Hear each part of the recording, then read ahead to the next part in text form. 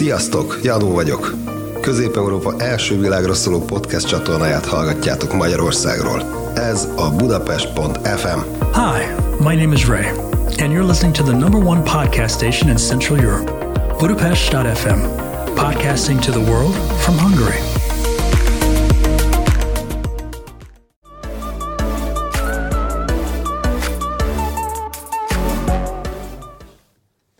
Welcome everyone, this is Spotlight with the rising star of the movie industry.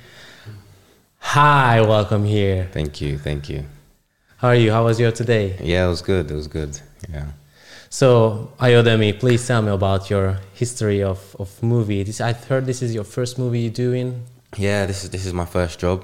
I got into acting when I was 16 years of age. First through a local theatre company called the Young Vic Theatre. Mm-hmm. So like once a week I'd be taken there to just do like workshops, and I just really took to it. It was the only thing that was kind of keeping me out of trouble at the time, so I was like, I got to stick with this. Then from there went to acting school in London, a school called the Brit School. Mm-hmm. Studied theatre for 2 years, and that's pretty much how I started. So your name Ayomide Adegun is Nigerian, right? Mm-hmm. And you were born and raised in the UK? Yeah, born and raised in the UK. Okay. Have you been to Nigeria? Yeah, I've been 3 times. How did you find it? I love it. It's much different than London. Very hot and very rich, like culturally, respect-wise, always prostrate for your elders. Something that I uphold in London because of my parents. But there's also a lot of poverty there. So immediately when you leave the airport and you see the streets and you see the people, makes you very grateful for the life I live. Because, Have you had this, when I was in Nigeria, I had this kind of a cultural shock. We spent over nearly 2 weeks there.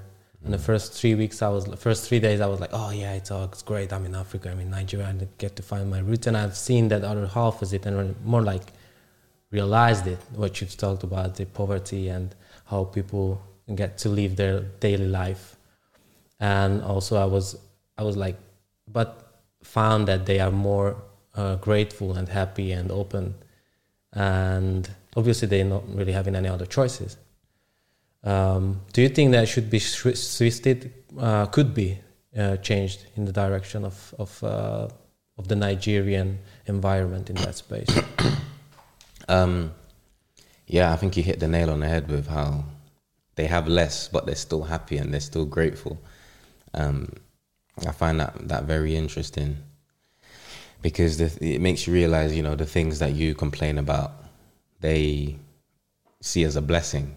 You know, that's kind of the privilege of, growing up in a Western society. But to answer your question, in terms of change, I think first and foremost, corruption needs to go down, like a huge amount, corruption needs to go down, and there needs to be plenty of systems in place to actually educate communities, because poverty has a direct link with, lack of education, hence why people commit crimes and stuff. So I think it's possible, but it will take a very, very, very long time, and it will take a very integral leader that is open to change and open to listening to young people. And because the thing with Nigerian culture, it can be they like to hold on to tradition and not necessarily change with the times. I think it's possible, but it'll take a lot of work. Could you live in Nigeria? Have you ever give it a thought that, maybe I'll live here? Yeah, I've given it a thought for sure, especially when I went.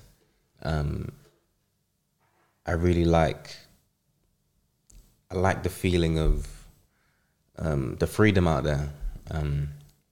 And how you can just, buy a bit of land, build a house, much cheaper than London. And there's something about being on that turf in Africa, being connected to, my roots. So I've definitely thought about living there, but maybe not for now. Yeah, maybe want to establish career a little bit more then. Yeah, yes, I thought so. So let's get back to your childhood. You said you've been challenging kid. Yeah. How are you as a kid? How's that? Yeah. The best way to describe it was, if I got told, don't press this button, immediately. I'd press it. I wouldn't just press it. I'd try to take it with me. I'd, twist it, see how, I was very curious, very hyperactive, just very different, bit weird, love sports, very active. So yeah. Weird in what sense would you put? I was just different to like other kids. Like the questions I'd ask, like teachers, my peers, people would kind of, they would see me as that guy that kind of took things like very random, just simply because I just enjoyed. Like if I had a thought, I'd say it out loud. If I had a feeling, I'd act on that feeling. If I felt like touching that button, I'd touch the button, So in that sense, I guess. What helped you to change? Going through a lot helped me to change. Just going through different experiences, learning the hard way with certain things. That helped me to change. It wasn't being disciplined in harsh ways. That didn't help me to change. That kind of made me worse because it made me rebel more. But, being given the opportunity to make mistakes and develop my own meaning, develop my own understanding of what I need to learn, that helped me. And also just being given the freedom to express myself.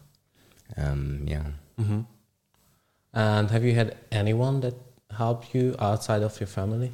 Yeah, when I was 16, as I said, I got into acting, and there was a woman I met when I was 16. She was like a counsellor at the time because I was being like quite misbehaved at school, so they advised that, I see a counsellor, get some things off my chest, start to, figure out what it is that may be going wrong. And this woman, Rachel Overdahl, I'll never forget this woman, man, amazing person. And yeah, we would have like conversations and, she would bring up particular things that had happened and she would explain stuff from a psychological perspective. So if I acted in this way, there may be a link to this. And, she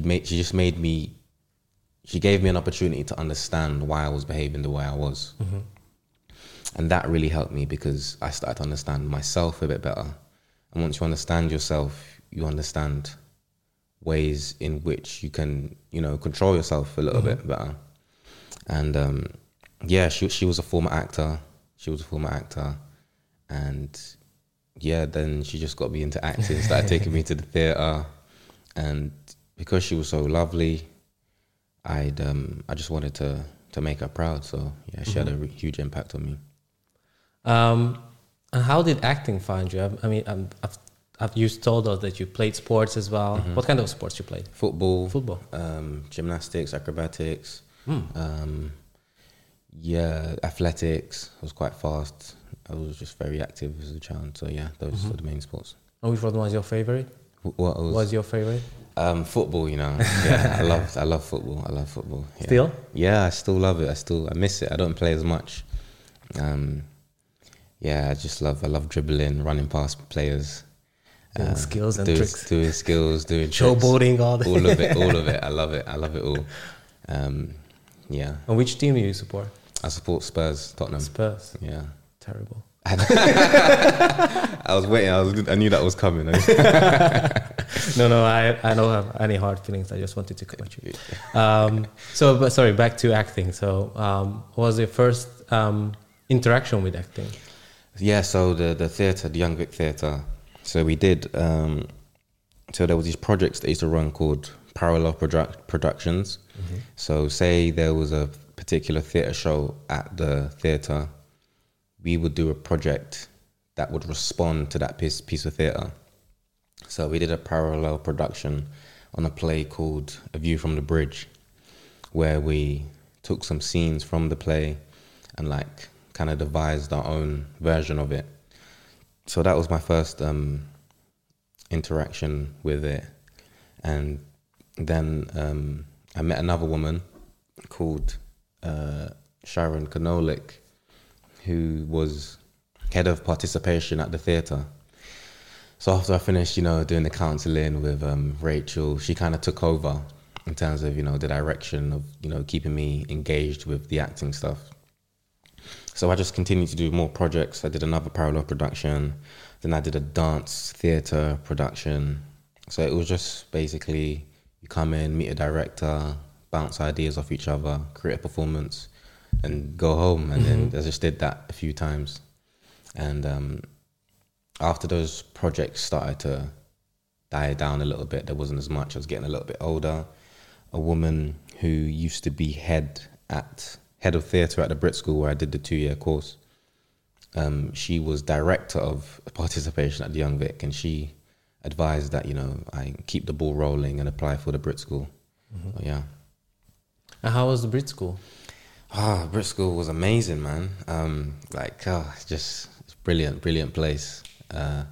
It's not like it's not a traditional school where where everyone has to fit into the same box and wear the same size shoe.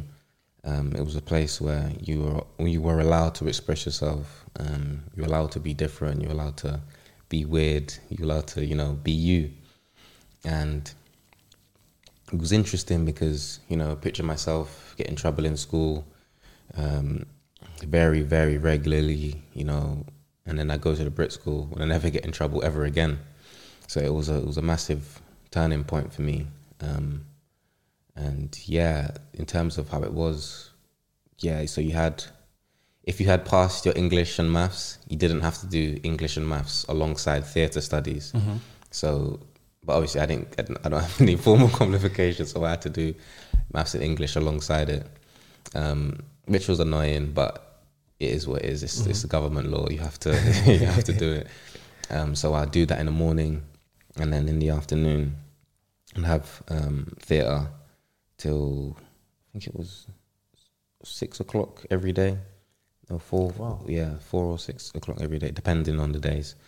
And so in the first year, you're just looking at scene studies, going across like many different techniques. Stanislavski technique. He's a Russian practitioner who had a great influence on the acting world. So we dive into that, see how we can implement it in our work and our character development and all of that stuff.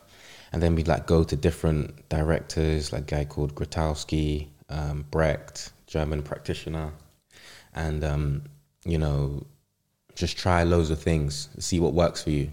That was pretty much the first year. Then the second year, it's about getting it up on your feet, creating your own work, writing your own plays, performing. So yeah, that was pretty much my experience. And oh, that's impressive. How did you find creating your own? I've noticed that I can create my work. I could write I can get it on a piece of paper, but in terms of structuring it, it's a whole different level. So, because I've got a wealth of experiences in life and stuff, I can write stories, but they don't necessarily they translate well as you read them, but they don't necessarily translate well in terms of a theatre sense, because with theatre specifically, you need drama. When you watch a TV series or watch anything on television, if you're just watching people just have a conversation, but there's no drama or there's no issue, there's no problem, there's no conflict. It's kind of You know what I mean? It doesn't really evoke anything. Yeah, you may be interested in the story, but you want to be taken on a journey. So yeah, I was able to write like stories for, like from my own life and stuff, and but I needed help with like structuring stories. But yeah, no, it was fun. You learn a lot about yourself. You learn a lot about what you're good at, what you're not good at, and yeah. And what do you find the most difficult part of acting? You're fairly young. You're in your early 20s, Yeah, right? 23. 23. Oh, it's terrible. So what do you find the more interesting and more difficult part of acting? Because what I would call... can you cry on purpose? I can, but not all the time. It depends. Yeah. What do I find difficult? Can you cry now? No, I can't get. I'm not emotional. Right? I'm just kidding. I'm joking. What do I find most difficult? Technically, sometimes it can be quite difficult, like learning lines and, you know, getting a full picture and understanding of my character's arc and storyline, or because I was when I went to drama school, I was like, not Brit School, my drama school that I'm at now. I was I found out that I'm dyslexic, so my processing speed is quite low. Doesn't mean that I can't learn things or pick things up. It just means that I learn things different in a different way to other people.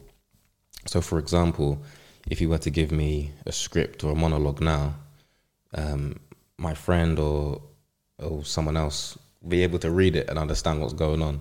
I'll have to read it a good 20 times to understand like properly what's going on. I'll get the sense of it, but to really understand it will take me a long time to understand it. And I remember at points in drama school, I'd felt like, you know, even at Brit School as well, I felt like there was something wrong with me. You know, did all those years of misbehaving in school, did it impact me like cognitively? Am I not sharp enough? Is my memory not good? Have I not developed these skills?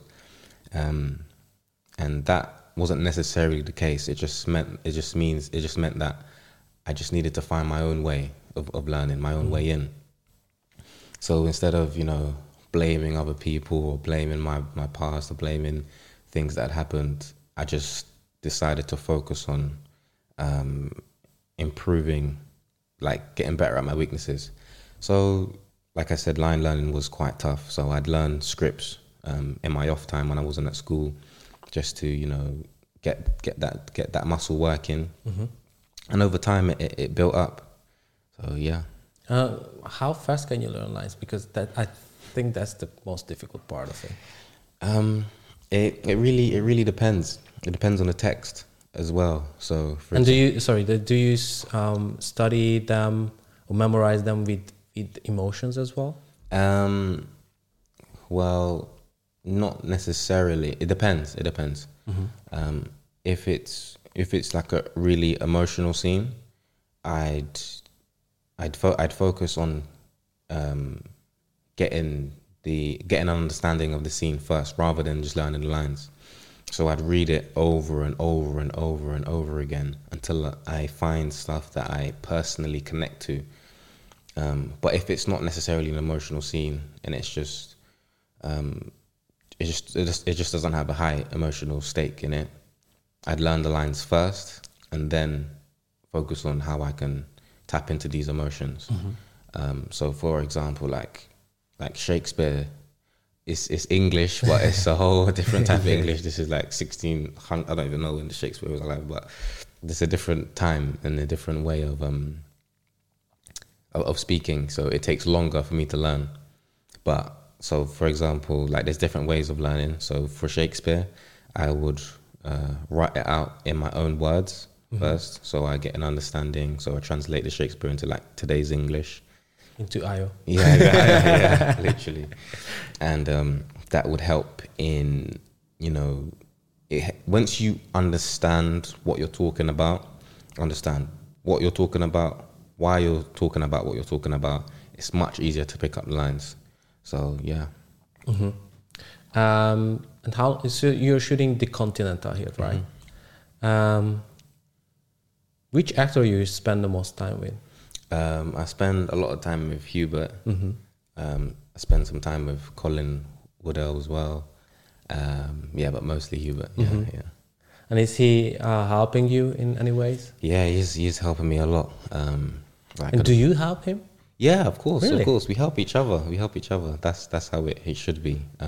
But he's more like a big brother to me. He gives me advice where I need it, especially with like acting and just any questions I have with being on set and protocols and stuff. But yeah, we help each other with auditions and like self tapes because we get a lot of self tapes. Yeah. And how long is it since you're here in Hungary? Since November. November. Yeah. Wow. How did you find it? Yeah, I like it, man. It's a beautiful, beautiful country. The architecture is amazing. I like the food as well. The food is interesting. Yeah, it's been good. It's been good so far. Have you been to the countryside? It's okay. I was about to sneeze. I didn't come. Yeah, I think in Nota. Yes. Yeah, I went to Nota to shoot like a couple of scenes out there. Is that the countryside? Yes, we can call it. Yeah. And yeah, I think it's beautiful as well. Like just looking at, like I just love looking out the window in the car, and like sometimes you see like these random like rivers and stuff, and these like, I don't know if you can call them mountains, but there's like houses up in like bushes and stuff, and it looks really cool. So yeah, seen a bit of the countryside. How did you find Hungarian women? Hungary. Right into the middle of it. Yeah, okay, you went right, you've gone there. So like they're like they're women. They're nice. They're cool people. Yeah, nothing special about Hungarian women. I feel like they're all like as beautiful. Like they're humans. Yeah, I think all humans are beautiful. But I felt very welcomed by them. Very friendly, and yeah. And people in general. Yeah, like the guys, men as well. They're cool. I've never had any issues, any problems, or felt any type of way. So yeah, I feel pretty welcome. And do you like traveling? Yeah, I love. You know what? I think I never realized how much I like traveling until I got this job and I traveled here. And yeah, it's definitely something that I want to, add to like my hobbies. I think I love traveling. I love experiencing different cultures, not just as a tourist, not just as a, normal tourist that just comes in, comes to Hungary and then, goes to the baths and that's it. No, I wanna go to, I wanna experience, deep culture and stuff. So yeah, traveling is something I definitely want to do. And do you have any preferred locations you would travel to? Yeah, I want to go to Morocco. I want to go to Fiji's. I want to go to Fiji. Yeah, beautiful place. I want to go to the Bahamas. I want to go America, of course. I want to go to Finland. I want to go to Denmark. I want to go to Switzerland. I want to go Germany. I want to go Australia. I'm planning on going to Australia actually this year, end of this year. Yeah, I want to travel as much places as possible, as much places as they allow me. That would be nice for sure. And how did this character find you? Because it sounds like some kind of way the character just basically suited for you. Yeah, I mean, that's why I'm constantly grateful to God that I landed this role. And so let me go back a little bit. So I'm currently at drama school. I currently attend the Royal Welsh College of Music and Drama in Wales. And so I did my first and second year there. But in my second year, there was a scholarship that was awarded to... It was a scholarship where you apply... If you're from a working class background, you can apply within your second year. And I applied. So all the top drama schools in the UK, that's where students applied from. I think there was like over 150 applications or something. And during the application process, we basically got to explain how broke you are and, you know, why the scholarship will be beneficial for you. So the scholarship, it gives you like support while at drama school and support when you leave drama school. So yeah, I applied. Only financial support, or financial support, and also like they'll help you get like a show reel. They'll set up meetings with, you know, casting directors, agents. They'll send you some plays. So yeah, financial support mainly. And so yeah, I won that scholarship, and after that, my name was kind of being like talked about in the industry a little bit, and, you know, casting directors knew my name, so I'll be getting like auditions that will come through the school, because the school would kind of act as your agent if you didn't have representation, so they have to go through the school before you get the audition. And so I was in school one day. It was actually my birthday on a Saturday. I remember it was the day before it was a Friday night. I remember just being in my bed, in my room, and I opened the Bible and I was praying to God, you know, like, please God bless me, please, you know, give me an opportunity to, you know, improve my life, to get to a certain level so I'm able to, you know, impact the world in a better way, in a positive way, especially to help like youths who come from similar backgrounds to me. And I remember just praying hard, like, God, please. And the audition for the role that I got, it came through on a Saturday. No, it came through on a Friday, but I didn't get, the producer at my school didn't let me know about it until the Monday, 4 hours before the audition was due. And that was the whole thing. And I was kind of disappointed that I didn't get it straight away, because, you know, I would have had more time to prepare. But that's what I mean. When God says something's for you, it is for you. So long story short, even though the deadline was overdue, I still uploaded the tape and got the job. Really? That's awesome. I mean, the fact that have you asked your teacher why he kept it? I guess, or she, I don't know. Yeah. It was actually a she. I actually bumped into the head of the department, and I said, you know, why did they keep it? They said they thought maybe I wasn't ready at the time. In the past, they've made that decision for me, and I've agreed with them because I wasn't ready at that particular time. But I still think it's important that they don't make the decision for me. They should give me the opportunity to make the decision for myself, because at the end of the day, it's my life, it's my career. I should be able to choose what I want to do. But I always appreciate the advice. So, you know, I explained that, and I said, you know, I don't necessarily think that's right. I do want to go up for it. And yeah, I did. Have you seen the movies? Yeah, I have. And did you like it? Yeah, I loved it. I loved it, you know. Keanu Reeves as John Wick is just incredible. He's the ultimate action man. I love the movies. And do you have a role model in acting?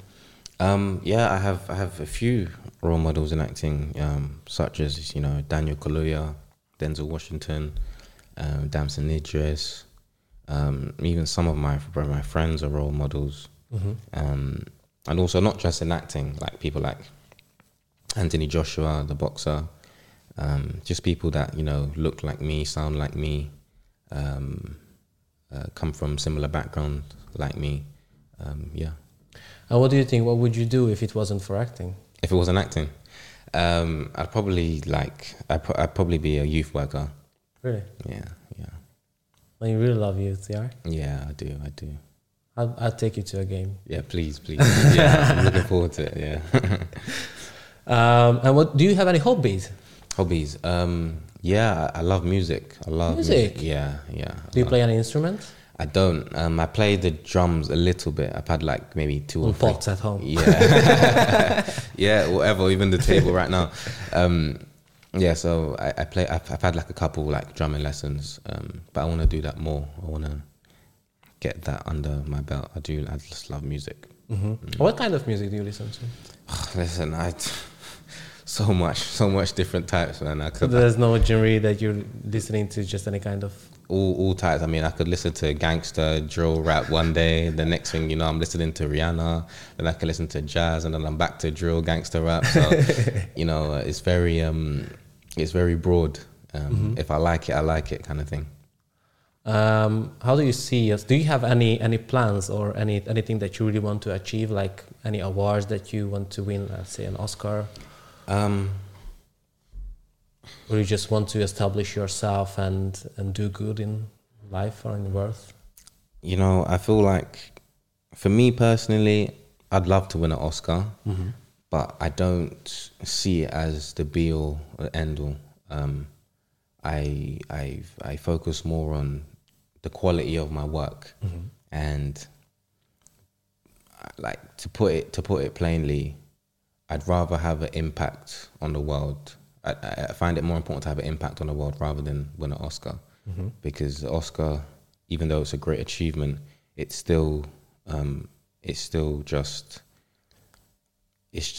something I can hold in my hands. Whereas like leaving an impression on the world and making the world a better place, helping youths, I feel like it's not tangible. I think it's worth more. So yeah, I'd love to win an Oscar, but I'd also love to have a impactful career. And you said you had difficulties with directing your role, the creative works that you've done. Would you direct a movie later on, you think? Yeah, for sure. I don't just see myself as an actor. I see myself as an artist, even though I do primarily act. I want to direct documentaries. I'm very interested in and movies and films and short films, everything, because I'm very interested in, you know, depicting humans in a very raw form, in a true form, without the fabrication or of, like, I don't know. I feel like some art mediums, they tend to show humans in a way that isn't. It doesn't represent reality. Yeah, just the top of the iceberg. Yeah, tip of the iceberg, and I like to go deep. So yeah, I'd love to direct documentaries and films and just tell great stories. There was this documentary on Facebook actually called Humans of New York, and like I love that documentary, man. So it's like the episode's only like 20 minutes, like 20 minutes long each episode. But each episode tackles a particular subject. I think the first episode tackles time, and within it, it's basically just interviews of random people all over New York and getting their perspectives and their interpretations of what time is and what time means to them. You know, one Asian man comes on the camera and he's like, I don't like it when people waste my time. You know, time is everything. You know, money will come and go, but one thing that will never come back is time. And it's just interesting. I just like hearing people's just listening to, because everybody, even like there's this album by Dave, a rapper from the UK, and the album's called We're All Alone in This Together. And I feel like it's true. In this life, we are all alone in this together. And each of us, even though we're all humans and have, you know, bones and eyes and a heart, but we're all different and we all interact with the world in different ways. I do believe that certain feelings are definitely universal, certain experiences are universal, but everyone has different perspectives and everyone navigates the world in different ways. And I just really like gaining as much different perspective and as much different experiences and seeing where the experiences are similar or, you know, universally connect. So yeah. And do you because Hubert was on the show as well, and he said that he found himself scanning people and just watching them and watching how they react to different things, and he just kind of put something behind it. Like, let's say he found someone screaming on the street, for example, and he was just making up a story what should be the background of that emotion they have. Do you do that? No. No.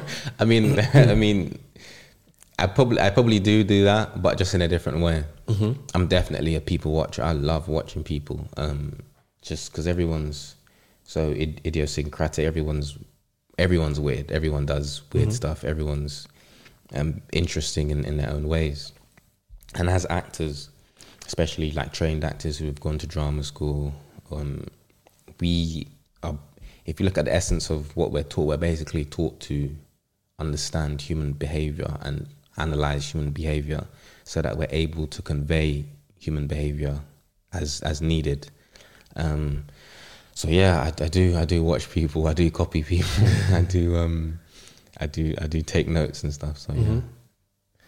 Yeah, I mean, it's just interesting because obviously you can find some parts of their emotions and what they may be, their movement, which you can use as an actor. So it's very beneficial. And I just have to say that you're very mature for your age, and I'm impressed. And I seem to find some similarities because I think the same way, that all the material things that you can find in the world or you can gain in the world won't change anything. I'm sure you know J. Cole, the rapper, and he used to wear big chains, and he said that he's not using it and wearing any because it won't change anything. And he went to Africa and then he's seen how people live there and how generous and happy they are, as you found, and we found it as well. And he said it, why would I need that, 12 necklaces on my neck on a daily basis out of diamonds that won't change my life? Or if I can use that to change someone else's life. So it's also, I tend to find more and more people going to that direction, that they want to make the world a better place, as Michael Jackson sang it. And yes, we would need more and more people still do that, because I think COVID also kind of helped in that space, because we had more time to think and realize what's really necessary, and we're not getting caught up on a daily basis of work or life. And the communication is key also, and that you have you're not reflecting your feelings or emotions on others. So if you have a bad day, you're not coming at someone else, or if you do, then you can just talk to yourself and just kind of scan yourself and just find out what's the reason behind that emotion, which I do, because the other day I had a bad day. I just woke up, I don't know, feeling kind of tense, and I was just on my way. I was just walking downstairs and I was thinking to myself, why am I tense? Because I wasn't in a rush or anything. I was just thinking of it. Do you do that? Do you kind of trying to find out what's the reason behind your feelings? For sure. It's very important. Like you, I've woken up tense many days before, and and looking back, waking up with feeling a type of way may have led to something happening in a day, and then you get questioned like, why did you do that? Why did you react like that? And a lot of the time, it's not necessarily about the other person. It's about something that I'm going through. So yeah, I'm constantly psychoanalyzing myself and trying to understand what it is, why I feel a type of way, or what could have triggered me to feel this type of way. So yeah, I do that. Yeah. What do you think? Would that be beneficial? If that would be also a part of education, or? Oh, for sure, man. Definitely. Yeah. I think, there's problems with the educational system. Not just, it's a worldwide thing. I feel like you see glimmers and examples of what education should be like or could be like. Like, for example, the Brit School, how it was very liberating, allowed me to be expressive and free.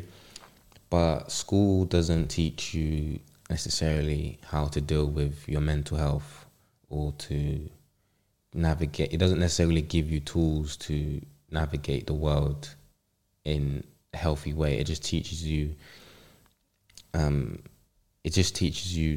how to work, how to, get the jobs done. It doesn't teach you to necessarily go find yourself or, I mean, you may have classes here and there about like mental health and like how to deal with anger, but it's not embedded in the curriculum, which I think is a problem. And it kind of goes back to that, one size fits all kind of thing. But yeah, I feel like it should be in education for sure. And you mentioned you have 4 siblings. Mm-hmm. Yeah. And how is your connection with them? Yeah, it's interesting. it's cool. No, I have. Yeah, you're right. 4 siblings. I'm sorry. I know better than you. you know me better than me, man. You know me better than me. Yeah, my connection with them is good. My oldest brother is 16, 17 years older than me. Mm-hmm. So he's much older than me, and had a big impact on who I am as a person.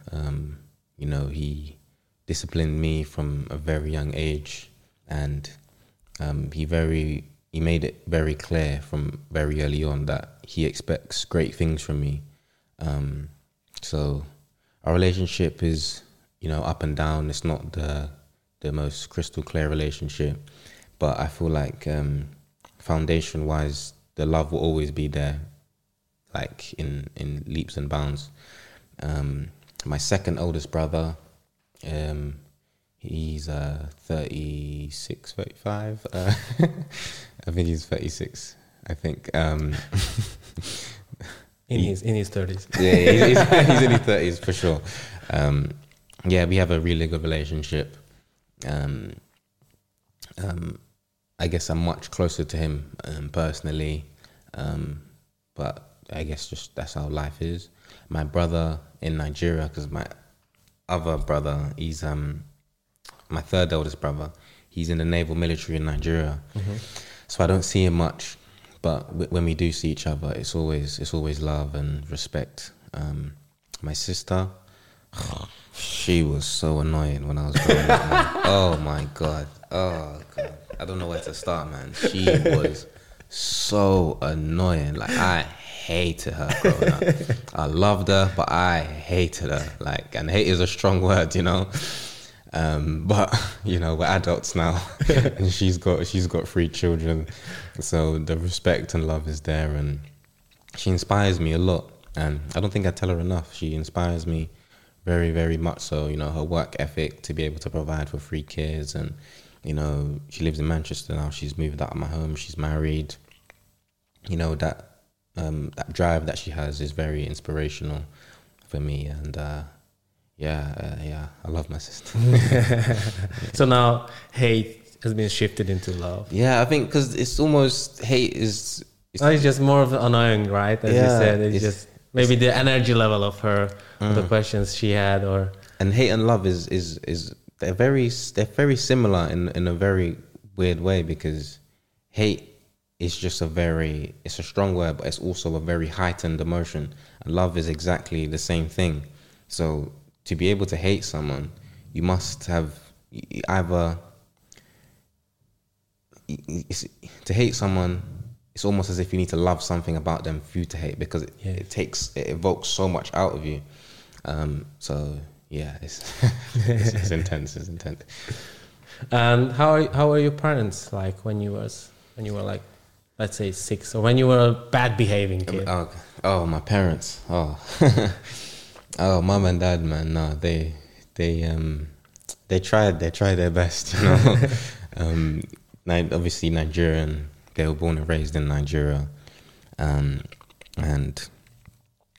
when they came to London, they brought their culture with them. They brought the respect, the values, everything with them, and that's why all my siblings and myself, we grew up in a certain type of way. We grew up with manners and respect, and so yeah, that's one thing that they installed in us. When I was misbehaved, my dad would, discipline me, which would work sometimes, but it wouldn't necessarily work, because he's much older than me as well. He didn't necessarily have that connection whereby I related to him like as much as, let's say, my older brother, like I did. So we had a really good relationship, but there was sometimes a lot of distance in terms of what we believed in and how in what we believed in and how we thought was the best way of going about achieving what we both wanted. So there was some distance sometimes in our relationship. But, after I met Rachel and Sharon, they got me into acting, this is going to sound crazy, but it only took me about 18 years on this earth for me to realize that my parents just want the best for me. Mm-hmm. When they used to tell me I wasn't allowed out and, discipline me, and I just thought they were just being annoying. Like, let me be me, let me be free. But no, they just wanted to safeguard me. They just wanted to protect me. They just wanted to put me in a position for me to have the best life possible. Put me in a position to have a better life than them. So obviously being a stubborn teenager, stubborn child, I didn't realize this. I just always constantly rebelled. But now our relationship is great. They're really proud of me. They're proud of my journey. They appreciate the tough times, and we laugh about it now because it's behind us. So yeah, my relationship with both my parents is really good. Mm-hmm. And can you share with us one of the bad IO stories? All right, give me a minute.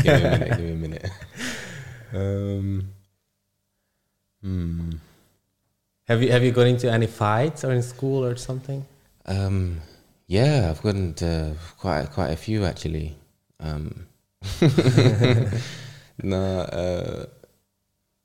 Okay, one time I was walking in a corridor, and there was this guy, Glenn. I don't know where he is now. Really big guy, Glenn.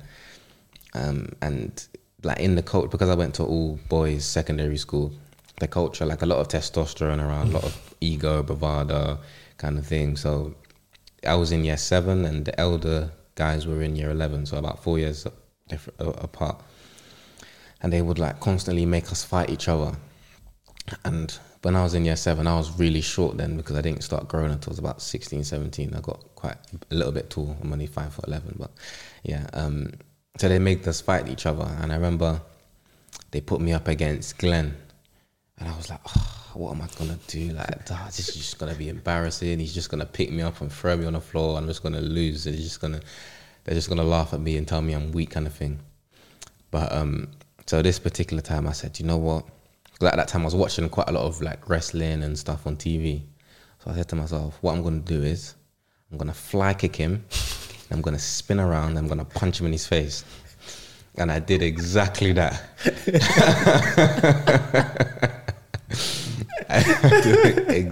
Executed it perfectly. Yeah, so I did that. And then Glenn just goes, oh. And yeah, ever since then, I got a good reputation for myself. So that's one bad story. I mean, that's in one point. That's funny now, yeah. But it's just awful that all the kids made you fight each other. Yeah, I mean, but that's the culture, and it still happens now. That's part of the reason why I'm so passionate about youth work and working with youths, because when you're so young and such an impressionable age, you can be made to do things that are bad, like very, very bad.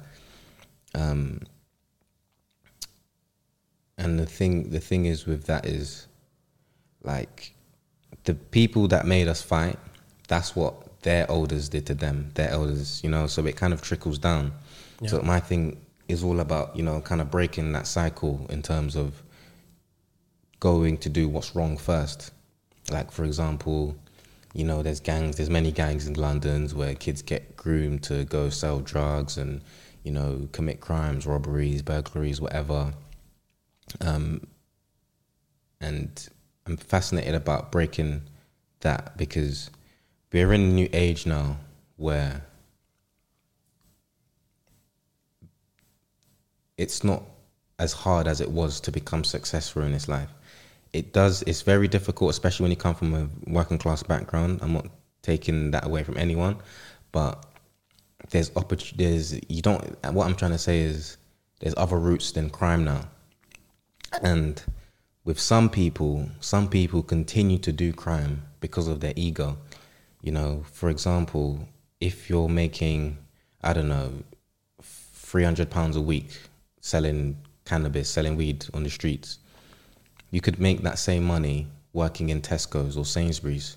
So it's your ego that is, you know, making you continue to sell drugs. It's making you continue to commit crimes.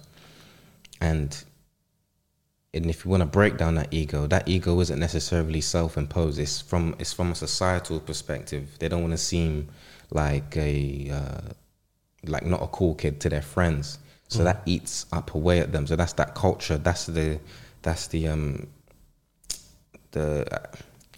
the steel blanket weighing them down from, you know, breaking out of unhealthy habits, unhealthy patterns that only lead to two paths, dead or in jail.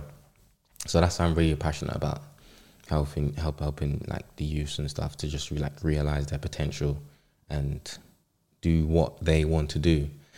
Because, you know, you can ask like the baddest people on the planet, you know, the biggest criminals on the planet. If you ask them like, what do you want out of life?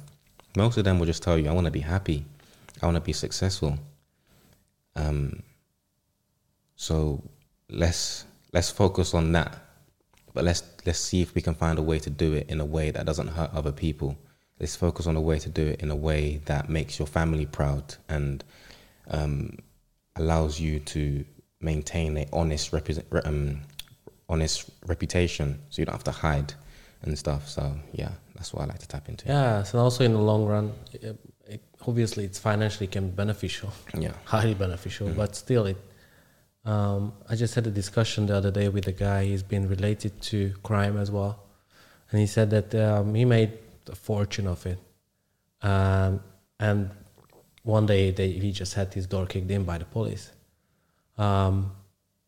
So he was 18 or 19 when they took him to jail, and he spent 5 years there. And he said that was the worst experience he ever had.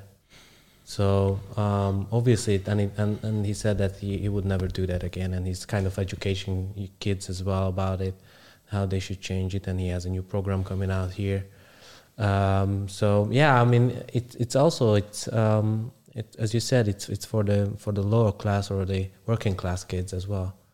And also it can be because the parents are usually work long hours, the kids alone, they don't know what to do, they go out and they get recruited by gangs, and they want to hang out and they want to be the cool kids. But it's just terrible. I mean, we have some gang crimes here, but we don't, not as much as in the UK or in the US. So it's just terrible to hear that it's still happening, and also these kids getting shot or killed or injured.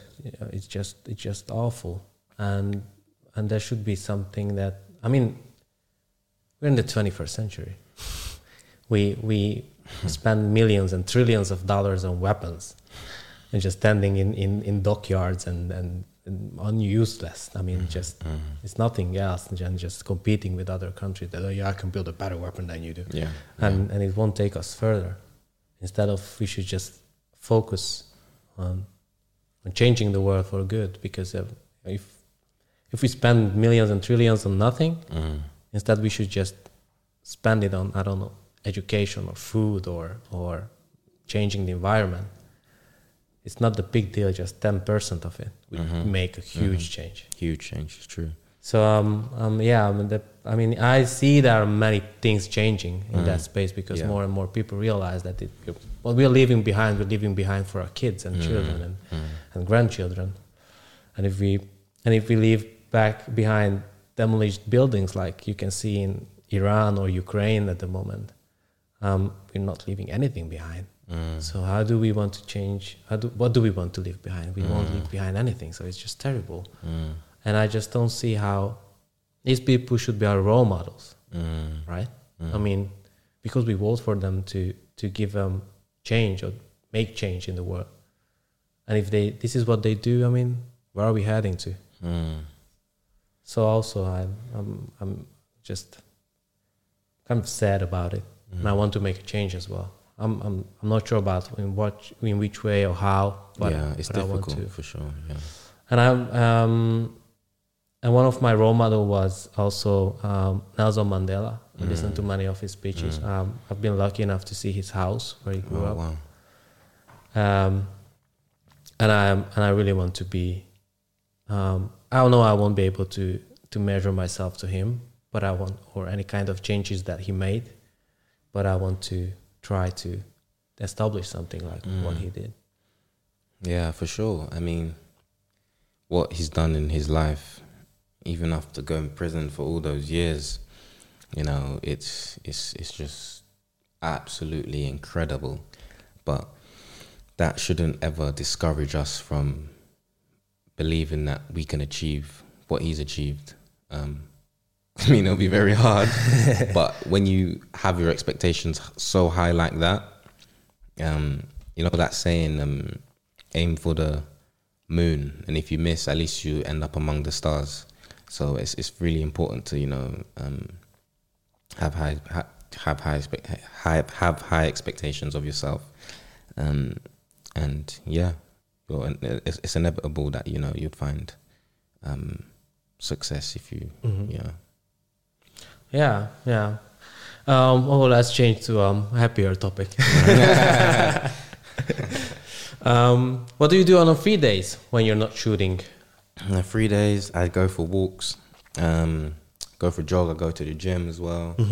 I try not to do like weights and stuff because I get like muscular too quickly, and I prefer to, you know, be strong but at the same time flexible as well. I go to the gym. I want to go to the cinema, but in Hungary, is it dubbed in Hungarian? Most of the movies, yes. Okay. But we have subtitles movies. Okay, cool. You're lucky enough if it's not a Danish movie. Okay. Okay, yeah. Now I want to go to the cinema soon as well. That's pretty much what I do on my free days. Do you read a lot? Good question. I do, but I don't, in the sense that because, like I said, it takes me a long time to like process information. I read like a few pages a day. I'm currently reading a book called Doing Philosophy. I actually made a mistake when I bought it because I thought it meant the philosophy of doing rather than how to do philosophy. But it's still an interesting book. I'm actually understanding how, you know, the great philosophers had arguments and bouncy ideas off of each other. So hopefully I can find a book on how to... hopefully I can find a book on the philosophy of doing after this book, because I'll understand it better. So yeah, it's a plus side, I guess. So yeah, I do read a little bit, yeah. Do you read autobiographies as well? No, I don't. I wanna start though, for sure. Do you? Oh, I love them. Yeah. I've read Mike Tyson's. Okay, yeah. I mean, that's an awesome book. I've read Thierry Henry's, obviously.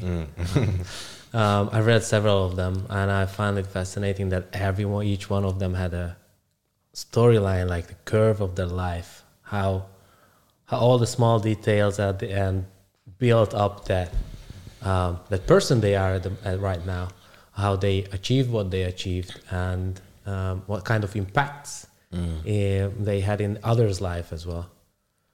And it's just fascinating that they had troubled youth, they were troubled as well, especially Mike Tyson. He's been involved in robbery when he was 3.